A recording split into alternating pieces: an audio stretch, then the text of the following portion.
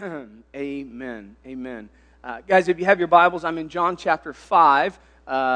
Based on what I see, I've got about 20 minutes with you in the Word of God this morning. And so we're going to start in verse 1. We're going to read through verse 16 or 15, and then we'll talk about it. And this is what it says, John chapter 5, starting in verse 1. It says, "After this, a Jewish festival took place, and the Jews went up to Jerusalem. By the sheep gate in Jerusalem, there is a pool called, I'm going to say Bethesda. That's not right, but we're going to go with that. It's Bethsaida, but anyway, in Aramaic, which has 5 colonnades. Within these lay a large number of the disabled, blind, lame, and paralyzed.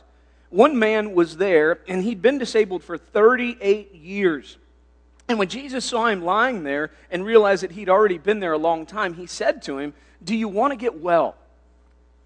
'Sir,' the disabled man answered, 'I have no one to put me into the pool when the water is stirred up, but while I'm coming, someone goes down ahead of me.' 'Get up,' Jesus told him. 'Pick up your mat and walk.' Instantly," the word says, instantly the man got well, picked up his mat, and started to walk. Now, that day was the Sabbath, and so the Jews said to the man who had been healed, 'This is the Sabbath. The law prohibits you from picking up your mat.' Oh my gosh. He replied, 'The man who made me well told me, pick up your mat and walk.' 'Well, who is this man who told you, pick up your mat and walk?' they asked. But the man who was healed did not know who it was, because Jesus had slipped away into the crowd that was there. After this, though, Jesus found him in the temple and said to him, 'See, you are well. Do not sin anymore, so that something worse doesn't happen to you.' The man went, and he reported to the Jews that it was Jesus who had made him well. Therefore, the Jews began persecuting Jesus because he was doing these things on the Sabbath." And you may have caught our question this morning. Here it is in verse 6. Do you want to get well? That's a question Jesus asked. Do you want to get well? I think it's a question he asked all of us, right? And so I want to dive into it with you this morning. Before we do, I want to make a disclaimer, okay? In this text, Jesus is healing someone that is physically disabled. And I'm not here to talk about physical disability this morning. I want to talk about the spiritual disabilities that we face, because I believe this text is a mirror for those, all right? So I just need you to know, when I talk about the healing, you hear me say healing, I'm talking about spiritual healing. That's what I'm going to talk about this morning. Everybody on that page with me? All right, cool. So with that in mind, there's 4 things I want to share with you very quickly. And here is the first. I want you to understand that we're all like this man. We are all spiritually disabled. Spiritually, we're all like this guy. Same condition. Spiritually, we are all disabled. And so we find it there in verse 3. It says, "Within these," speaking of the colonnades, "lay a large number of the disabled." And then John describes the disabled. He says, blind, lame, and paralyzed. Blind, lame, and paralyzed. One of my favorite Bible commentators, James Montgomery Boyce, in his series on John, man, he's so good. And he goes, that totally describes who we are spiritually. He says, just think of it. Think of that order: blind, lame, and paralyzed. Blind. Jesus says to Nicodemus in John 3:3, "Truly I tell you, unless someone is born again, he cannot see the kingdom of God." We're all blind, right? And then John says that they're all lame, right? In John 6:44, Jesus says, "No one can come to me unless the Father who sent me draws him." Right? Spiritually, we're all lame, and then Montgomery Boyce points out, man, what about paralyzed? You remember what Paul writes in Romans 7:18? He says, "For I know that nothing good lives in me, that is in my flesh. For the desire to do what is good is with me, but there is no ability to do it." The want to do it, but we can't do it. And spiritually, that's us. Spiritually, we're disabled, right? We're blind and we're lame. We're paralyzed. That describes who we are. And the point we're trying to make here, of course, is that humanity is helpless to heal ourselves spiritually. Helpless to heal ourselves spiritually. Henry Ironside was a pastor and Bible teacher and a commentator in California. And so on the holidays, he would take the kids out to the ocean so that they could experience the beach and swim. And one time he took them all out to the ocean. They got to the beach, and instead of seeing seaweed and shells washed ashore, they saw pieces of a boat, and they saw luggage, and they what is going on? And so, of course, they didn't hang out. They ended up leaving. It kind of wasn't what he thought it would be. And later he read in the newspaper what had happened is a ship from China. It was foggy that day, and out in San Francisco, they couldn't see, and they ran into rocks, and the ship broke apart. And it was so foggy that when people hit the water, they couldn't even tell where they were swimming. Some swam out further into the ocean and died. A few made it ashore. It was a tragedy. And as the story goes, there was one man in particular that when the boat hit the rocks, he took such punishment that he was knocked unconscious and both of his legs were broken and he was thrown into the ocean. You can imagine, unconscious in the ocean, 2 broken legs, no ability to swim, and yet somehow this man survived. After hours in the frigid waters, he was plucked out by a bunch of rescuers, somebody that could do nothing for himself, and Ironside was struck. And he says, isn't that our story? Right? That's us. Spiritually, we are all disabled. We're unable to rescue ourselves, right? And that's where we have to begin. That's where we are very much like this man. The second thing I want you to see, guys, is that we look to the wrong places for healing, right? Again, we're talking the spiritual here. We look to the wrong places for healing. And here's what I would kind of add to that if I were adding some things. Because when we do that, when we look to the wrong places for healing, we elevate the wrong things. What will happen is we'll ultimately be disappointed. We typically won't get the results that we want. And so then we'll start placing blame and making excuses, which you're going to see here in the life of this man. And so here's the question again. Jesus says in verse 6, do you want to get well? Right? That's as he looks at him, he says, do you want to get well? Now, I don't know about you, but it says the dude was there for 38 years, right? So, for 38 years, he's in this place. I don't think that place smells very good, by the way, but 38 years he's in this place, and Jesus comes and he's like, hey, do you want to get well? Now, I don't know what your answer would be. I like to think that I'm pretty measured. I think I would, it'd be screaming, yeah. But in addition to that, I'm sorry, and I'm really good. I mean, I watch my mouth and my heart and those kind of things. But I wouldn't be mad at the guy if there was an expletive before yeah. You know what I'm saying? Like not just yeah, but oh yeah. Like yes, I want to be healed. Like that should be the natural response. But I want you to see how this guy responds instead in verse 7. Sir, the disabled man answered, I have no one to put me into the pool when the water is stirred up, but while I'm coming, someone goes down ahead of me. So Jesus flat out is like, dude, do you want to get well? And then he's like, here's my excuses. Just someone gets down in front of me. Now here's the backstory. Some kind of phenomenon happened in these pools. Now, we don't have verse 4 in our text, not in the CSB. In the King James Version, you'll find it, but it's not actually in the oldest manuscripts. It was probably a copier that put a note out in the side that was probably explaining, the guess is oral tradition. There was some thought that this phenomenon was caused by angels that would come down and stir the water with their wings, and the first one in won, and they were healed, right? And so this guy is laying here, and like that's his thing. That's what he's put all his hope there. Man, if I'll just get in the water, you're completely disabled, bro, but I'm just going to stay here. You have no ability to move yourself, but I'm going to be okay. And his hope is somehow he's going to get into the water, and then he'll be healed. And so when Jesus asked him, do you want to get well, instead of saying yes, he just gives him this excuse-laden response. And this is what I want to say to you in love this morning. In love this morning. We do the same thing. Man, we do the same thing. Listen, I meet with people all of the time. All of the time. Like my whole week last week, just meeting with people all of the time. And I wish, by the way, people don't come to me when stuff is good. Like it doesn't happen. Like people aren't ever like, hey, Pastor, wanted to stop by and tell you my marriage is awesome. Like never. Like nobody ever pops in and be like, hey, me and Jesus are killing it. Woohoo! Like not one time. So if that's you, that'd be great because I'd like a change of scenery. When people show up, they show up because they know that they are incapacitated.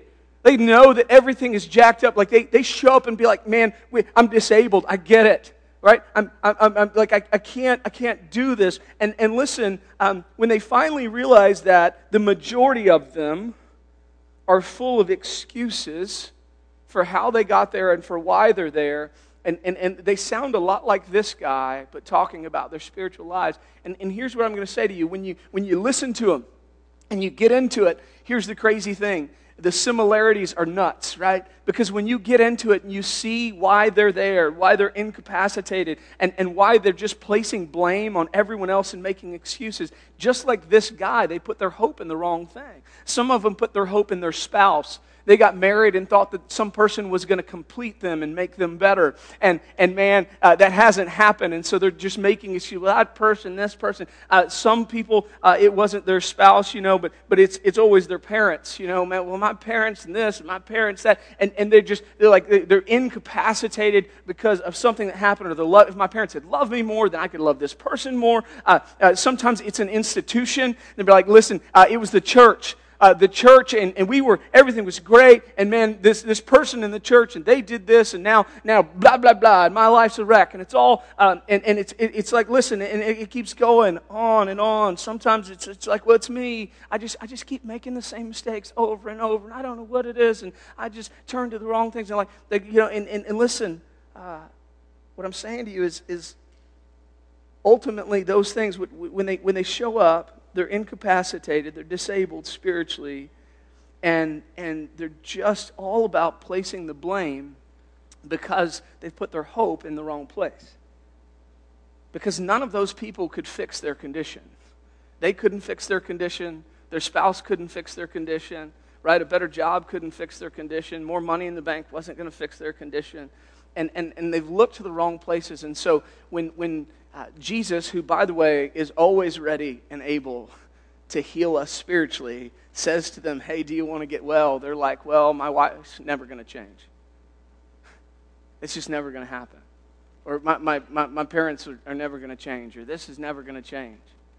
And they miss who's standing before them in the power that he possesses, which leads back to our next point, which is that Jesus has the power to radically change us and make us well. That Jesus has the power to radically change us and make us well. Here's what I'm going to say about misplaced stuff, okay? And this is hard because trauma's hard and life is hard and the effect that others can have on us hurts and all those kind of things. And we can't change what happens to us, but we very much can change how we respond to what happens to us. And so what I'm going to say is this is largely a heart issue. So Jesus has the power to radically change us and make us well. So look at verse 8 and 9. Jesus says to the man, pick up your mat and walk. Pick up your mat and walk. Instantly the man got well, picked up his mat and started to walk. There's 8 words that change a man's life. Dude's been there for 38 years. 8 words are spoken. He's now walking and carrying his mat. 8 words. Get up, pick up your mat and walk. That's it. And here's what I want to say to you about where you are and how you feel about it and all the places you've turned and why you're so frustrated and why you blame everyone, maybe yourself too, is ultimately the struggles that we face when it comes to our spiritual disability. Ultimately, Jesus says it's a heart issue, and that's where the change has to happen first. And listen, can your heart be changed over a long course of time doing those other things? Right? What's the story? Every once in a while, somebody got lucky and the water was stirred and they hopped in and they were healed, right? Right? So what I'm going to say to you is like, look, long run, you know what? Your spouse may change. And they may, I don't know, hear something from somebody and they go, you know what? I got to start listening better. And they start listening better. Relationships slowly over time gets better. Like, that may change your heart. It may work. Right? I mean, you may have conversation with mom and dad. You guys may do intense work, and maybe that ultimately gives you fulfillment. You change the way you think about yourself. Like, those things do happen over time, but what I'm here to tell you is that Jesus has the power to do what usually takes a long time through other methods instantaneously. Jesus has the power to fix you instantaneously, your heart instantaneously, to give you hope, to give you courage, to work in the midst of your fear and in your pain and say, dude, it's okay, I got you, I'm here, I realize that, let's go, right? Jesus has the power to do those things. Warren Wiersbe says that Jesus does instantaneously what the Father is always doing slowly, right? So like the Father is slowly turning water into wine, water and some grapes and some sugar, right? I mean, slowly fermenting into wine. Jesus does it immediately. Yeah, the Father is always multiplying bread through sowing and reaping and harvesting, right? Jesus just does it immediately. The Father is constantly working towards making bodies new and healed long term. Jesus has the power to do it immediately. So what I'm here to tell you is like Jesus is the answer for your spiritual condition. And guys, you would be shocked how many people come to me and they don't want that. They don't.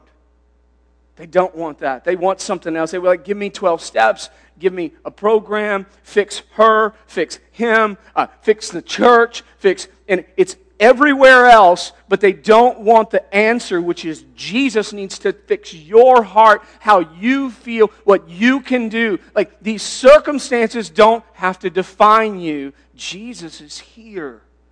Jesus is here now. Jesus can do it. He has the power to do it now. Which leads us kind of to the last thing, though. That kind of healing and transformation in your life comes at a price, all right? Which is our final point, is that Jesus seeks us and heals us with an expectation of holiness. That Jesus seeks us and heals us with an expectation of holiness. So after he's healed, the religious leaders want to know. They're like, hey, who told you to pick up this mat? Because that broke their man-made laws, by the way. Right? So like, you can't carry a mat, it's a Sabbath. The guy's like, dude, here, you can have my stinky mat. That's what I would have been like. Here, you take it. There's all kinds of stuff on that mat. Here, you just have that. I'm out. I'm going to go take a shower finally. You know? It's deal. And so they're mad. They're like, who did this? And so he responds, verse 12 and 13, they say, who's this man who told you pick up your mat and walk, they asked. But the man who was healed didn't know who it was because Jesus had slipped away into the crowd that was there. And then we find in verse 14 that Jesus seeks him out. It says, after this, Jesus finds him in the temple and says to him, see, you are well, do not sin anymore. Right? Don't sin anymore. Very similar to what Jesus says to the woman caught in adultery, right? John 8 and 11.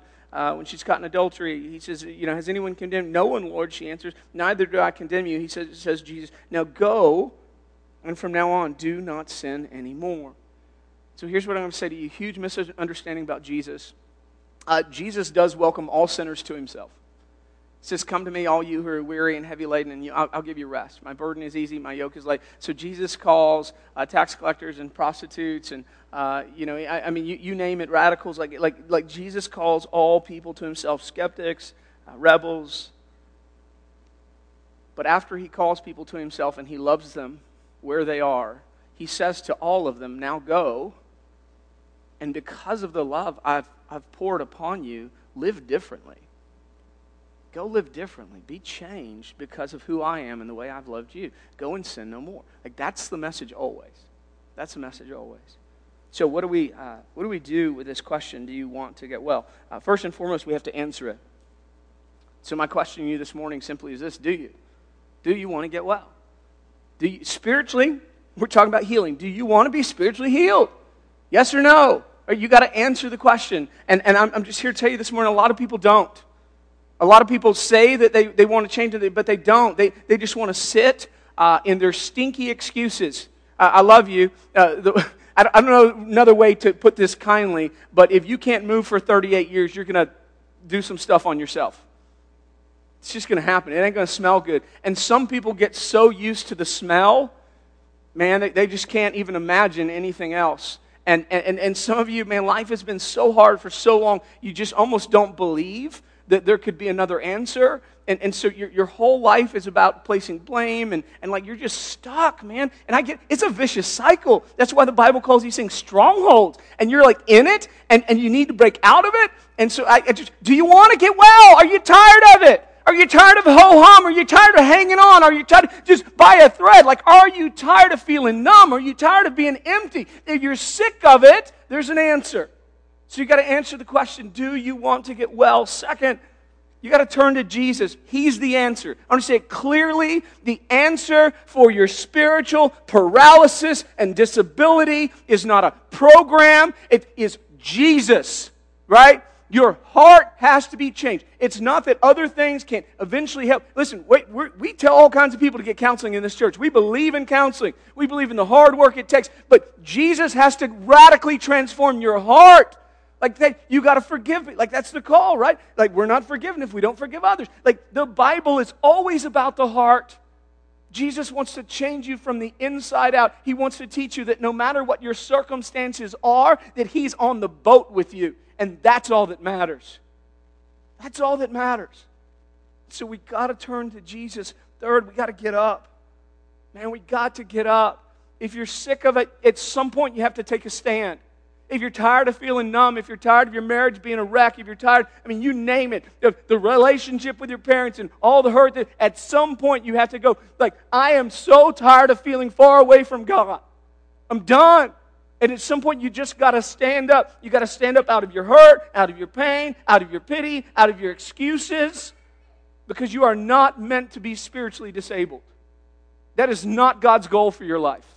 God's goal for your life is not a fetal position along the road. He's called you to run the race. All right? That's it. Lastly, you got to get going. You got to get going. You got to start following Him. You got to choose holiness. And it's hard, hard, hard. But He will be with you. To all those that Jesus empowers and heals, He says in love, now go and be different. Go and sin no more. It doesn't mean that you're never going to fall. It means that your aim from that point on is to bring Him glory with everything you do. Like, that's the goal. That's the goal, church. So I ask you this question as we close this morning. Do you want to get well? If you do, there's an answer. His name is Jesus. Let's pray to Him now. King Jesus, we're here this morning all in different phases. And maybe this morning service is full of people that are killing it. Spiritually, they're just experiencing all that abundantness you talked about, but maybe not so much. And God, if that's the case, if somebody here this morning feels that spiritual disconnect and disability, I pray by the power of your Holy Spirit that you would call them to your Son, Jesus Christ, right now. God, let them cry out from their heart, Jesus, save me. Jesus, get me out of this pit. And Jesus, when they do that in faith, would you just radically change their heart today? It doesn't mean that all their circumstances are going to fade. It means that something within them is going to say, enough is enough. Let's get up and get out of here. King Jesus, do that work in us. In your holy and precious name, amen.